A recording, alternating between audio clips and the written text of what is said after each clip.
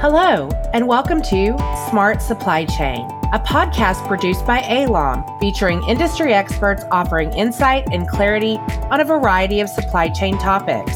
I'm your host, Jennifer Duell. As an environmentally and socially conscious global supply chain services provider, ALOM offers Six Sigma quality, technology leadership, flexibility, and true customer focus. ALOM delivers its clients' products flawlessly, enriching the end user experience and upholding their brand reputations. This episode will cover the CFO's perspective on the supply chain. Our guest expert for this episode is Jack Sexton, Chief Financial Officer of ALOM. Thank you for being here today, Jack. Thanks for having me. It's a pleasure. You're thinking about the CFO perspective on the supply chain. How do you think that differs from a supply chain professional's perspective in what they're doing on a daily basis versus what you're doing within the supply chain context? Because the CFO manages the financials, and anybody who knows about financials, you've got a profit and loss statement, you've got a balance sheet, you've got a cash flow statement, and the CFO's job is to manage and understand how each of those moves.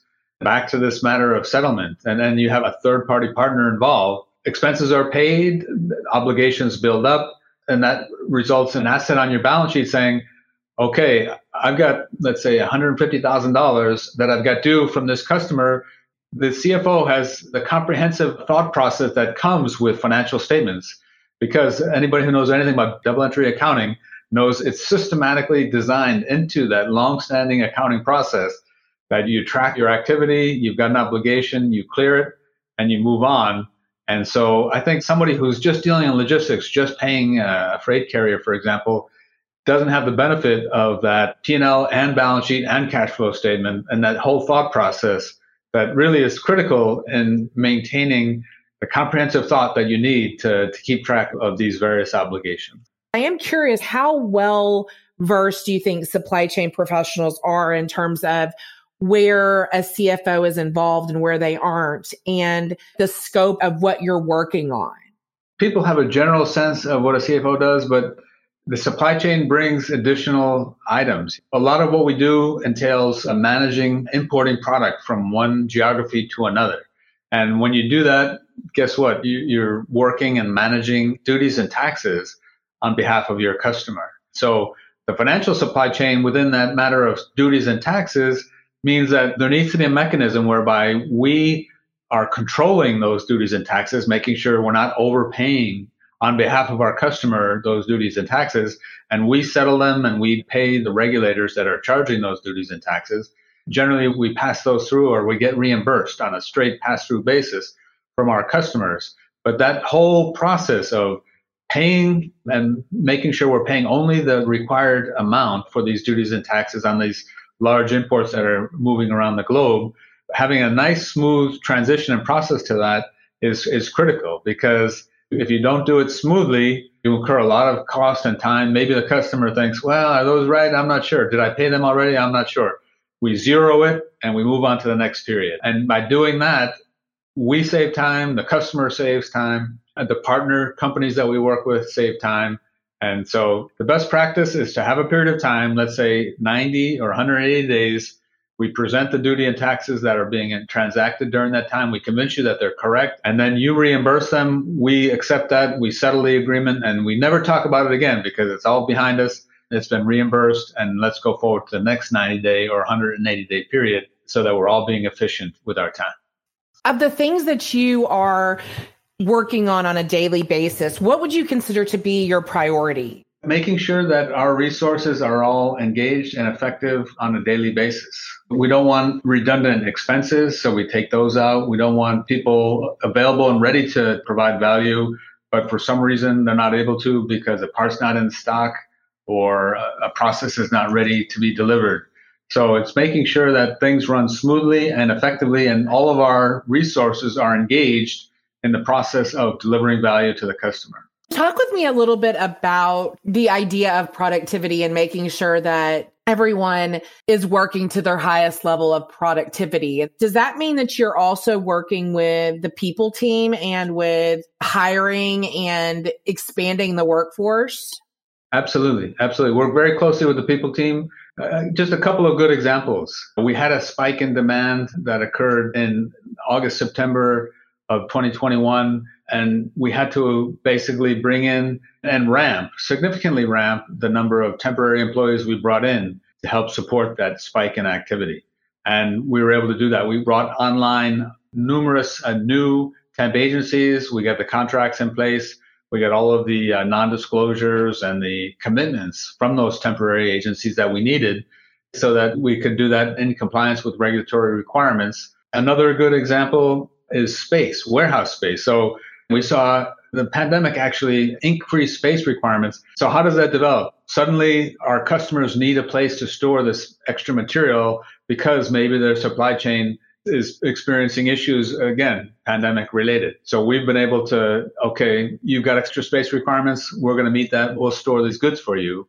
In the last 12-month period, with all of this inventory that our customers are saying, look, we really need you to hold this for us, to keep it for us, to assemble it or do light manufacturing with it. We're the ones that are able to deliver in this very challenging environment. How do you think that supply chain professionals can work more effectively with their CFOs? Do you have any tips or tricks for that? Yeah, I think just good, efficient communication. Let's say someone's selling a new activity to a customer and they want to be invoiced in their local currency. Let's just say, for example, the British pound. To understand, okay, this is the requirement for the customer. What is entailed for ALOM to be able to meet that request, which is, hey, can we invoice you in British pound, and have it all mapped and ready for discussion when they meet with me or someone on my team to say, okay, here's how we're going to structure this to meet the request and the requirement of the customer or the partner. And be ready with that flow charted information and be flexible to discuss, okay, this is okay, but it's not ideal. What if we went back and said, let's just settle it in US dollar? Or can we align it so that the customer payment and the vendor required payment are occurring in the same currency? That takes out some currency risk that we otherwise have to manage. So to answer your question, to have it as flow charted and as established as you can have it, and be ready with an open mind to say, okay, let's consider all possibilities. Again, our objective is to be as simple as possible, as efficient as possible in the design of not only the physical supply chain, but the financial supply chain, so that everybody wins at the end of that process. And getting to that simplified, correct set of processes with my focus on the financial supply chain is critical. One of the emphasis that I use throughout my workday and work year is to ensure that everything that we set up is contractually as simple and designed as effectively as it can be for all parties involved. That's for the customer's sake, that's for our supplier chain's sake, and for ALOM, of course. And the more efficient and effective the contract setup is, the better off for all parties. Is the efficiency of the operation of payment, of our payment to vendors, built into the process. Inefficiencies are really a drag on the supply chain activities that we carry out for our customers. And so we design those out of the system whenever we can, of course. Who are you interacting with and engaging with regularly to keep track of that? So I do coordinate with operations. I do coordinate with client success, the customer-facing people within ALOM. I coordinate a lot with IT as well, just to ensure that there's nothing that is missing that will prevent the smooth delivery of the supply chain services to our customers. A lot of time spent doing credit reviews, not only of our customers, but our suppliers as well, just to make sure that the entire chain of delivery, everyone is financially healthy and ready to work and deliver, again, for the betterment of all involved. When people talk about strong supply chain, very rarely do I hear people talking about the need for financial strength with suppliers and with customers and with partners. Do you think that's something that people overlook if they're not focused on financials like a CFO? Yeah, I do. We've got a very good track record of working through financial matters that come across our plate. People are always talking about the risks related to the supply chain and the risks that are inherent in certain portions of the supply chain. And very rarely are we talking about the financial risk related to a customer or a supplier. We're mostly talking about the cost of freight or the cost of shipping or the cost of labor. But this is multi-layered kind of financial risk. Correct. What's critical is to work with companies that are well established, well run. When we're selecting a contract, we look very carefully. Okay, this contract, it's well structured and it's with a very well run company with very strong financial position. This clearly is our preference, our choice in terms of being awarded this contract. So the selection of who you engage with, both at the customer level and the supplier level, is critical. Let's try and work with the best customers. And then when we select suppliers, make sure we're selecting good, solid, financially stable suppliers. And so step one, select and work with the best companies that you can. You've talked a lot about suppliers and making sure that the suppliers that you're working with are financially healthy and able to meet their commitments. Does that mean that you're working very closely with the supplier group within ALOM? Yes. So we regularly do a health check on our large suppliers. We ask for financial information. We make sure that exists. In some cases, the supplier will say, yeah, here's where we are. And by the way, we're doing a round of funding and we expect that to hit in the second quarter of the coming year. When that time period comes around, you say, hey, you reach out to that supplier. Did that funding come through? Are you in good shape? Are you guys growing as you expected to? I know you were looking to expand maybe into a new geography, a new region. How's that going? Are you making money? Is it being efficient and effective? All to make sure that where the supplier stands from a financial health perspective. And that communication, of course, the more relaxed and, hey, I'm just reaching out, tell me about this, good, solid communication. That's all it needs to be. In some cases, documents are exchanged, financial statements, but it's mainly just the quick communication. Okay, I'm comfortable with what you told me. Let's go forward with our partnership to the next year. And that's how that works. So yes, it works with the supplier end of the business, just in the same manner as it does with the customer side of the business. Obviously, supply chain is increasingly data-driven, increasingly reliant on technology, and that requires a lot of money. Can you talk with me about that? So generally, this is a discussion with our IT folks. We do use artificial intelligence and some very sophisticated operations equipment, and that certainly has technological attributes as well. But the data and IT tend to carry the day in this regard. So it's regular meetings and discussions with our chief technology officer and IT professionals about what they want to bring in, what information they want to have, what equipment they want to have, what service providers they want to use. And we make sure we budget for that and we can deliver that. And also that, of course, whenever something like that comes in, you have to look at the other end of the transaction, which is, are we properly charging our customers for the benefit of this new technology we're bringing in for them? And then that's usually the case. And so that would be both the CTO and our client success VP to make sure that, okay, we're making this investment and there has to be a quid pro quo in terms of getting paid and getting a return on that investment. Talk specifically about investment, whether it's technology or anything else related to the company. How do you decide how to spend money and how much money to spend? It drives more from, okay, this new technology is out there. It's something that we should be using. Inventory systems are a good example. We can track inventory by location, by serial number, a lot of advancement in systems that the business world is using. And as those systems develop and the capabilities develop, it comes down event by event. Should we invest in this new warehousing system technology to the benefit of ALOM and to the benefit of our customers? The market tells you, okay, it wouldn't be this popular, there wouldn't be this much growth in this area if it was uncertain in terms of its return. And we are confident we can implement it and we can deliver to our customers and they will compensate us accordingly. And so you complete the return on investment analysis and say, okay, let's take it forward. We are going to invest in this upgrade or this latest warehousing system technology. And we see that this will increase our advantage in the market offering this to our customer. So it's not a matter of saying, okay, we have this much in resources available. I determine, okay, 47% of that is going to go to new equipment. And now we just got to go find a new equipment.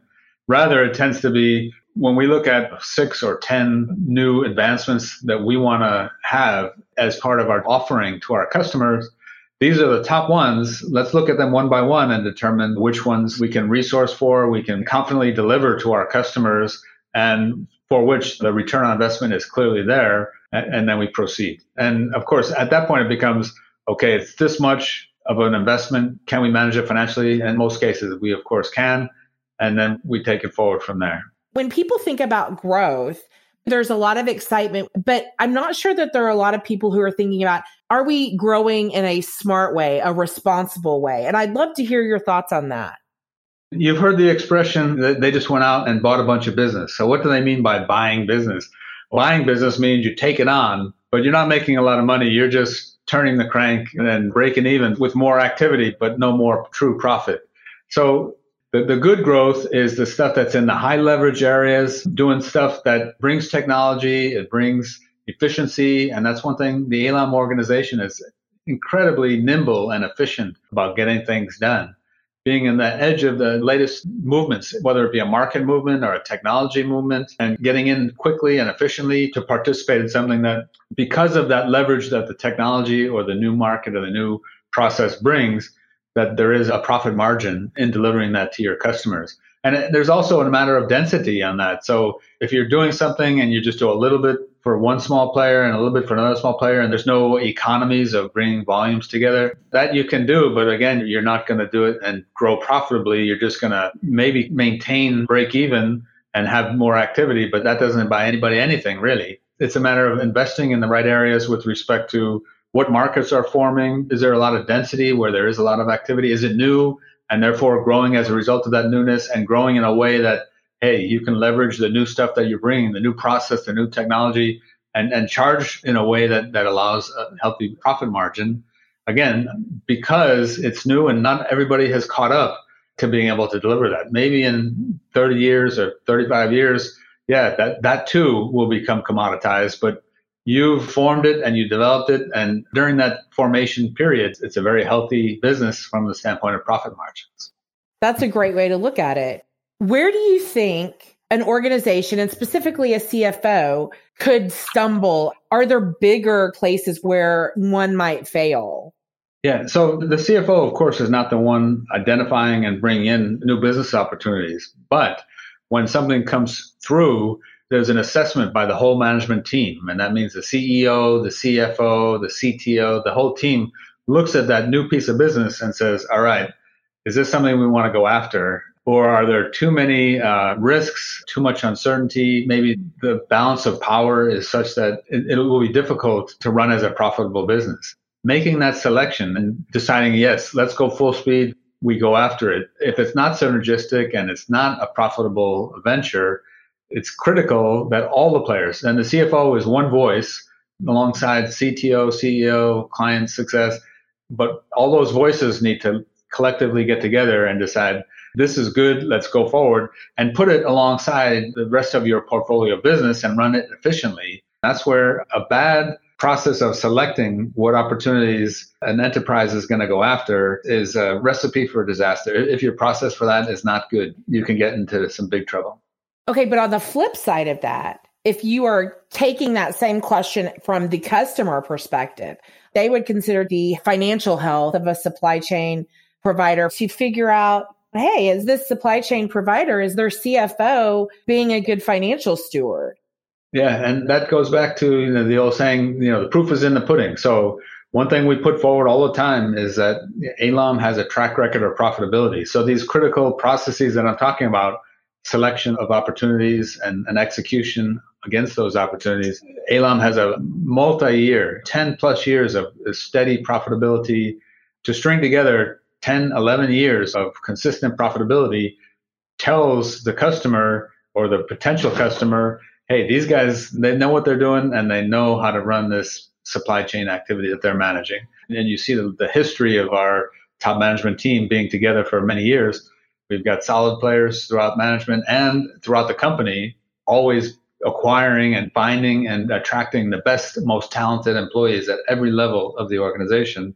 But you put that in front of the customer and convince them that, yep, this is a very good choice for the supply chain support that we're going to the market to get. When a potential customer or a company is evaluating a vendor, a supplier, a partner, How important is profitability? Is it the end all be all? But it has to be ethical in the sense of fair treatment of suppliers, which Elam has a very strong record. Our suppliers, we want to have a fair, equitable level of profit margin, just as we are striving for a fair and equitable profit margin. And it should be throughout the supply chain. The employees, the same story. And sustainability, making sure that we're not doing things that are harmful to the environment, that what we do is sustaining for the entire global economy. And we're very proud of that. So customers, when they're evaluating partners, they need to look at profitability, of course, but they need to look at a lot more things as well. The key is consistent profitability, and it's profitable because we've basically established a portfolio of synergistic support for our customers that allow us to be effective and efficient, treating everybody fairly and properly and professionally, supplier, employee, environment, you name it. I had no idea there was so much going on in a CFO's head. I'm so glad that you took time out of your day to talk with me. Thank you again. I hope to have you on the podcast again soon. Thank you for listening to this episode of Smart Supply Chain. We hope you will join us for our next episode. For more information or to contact Elam, go to elam.com. That's ALOM.com.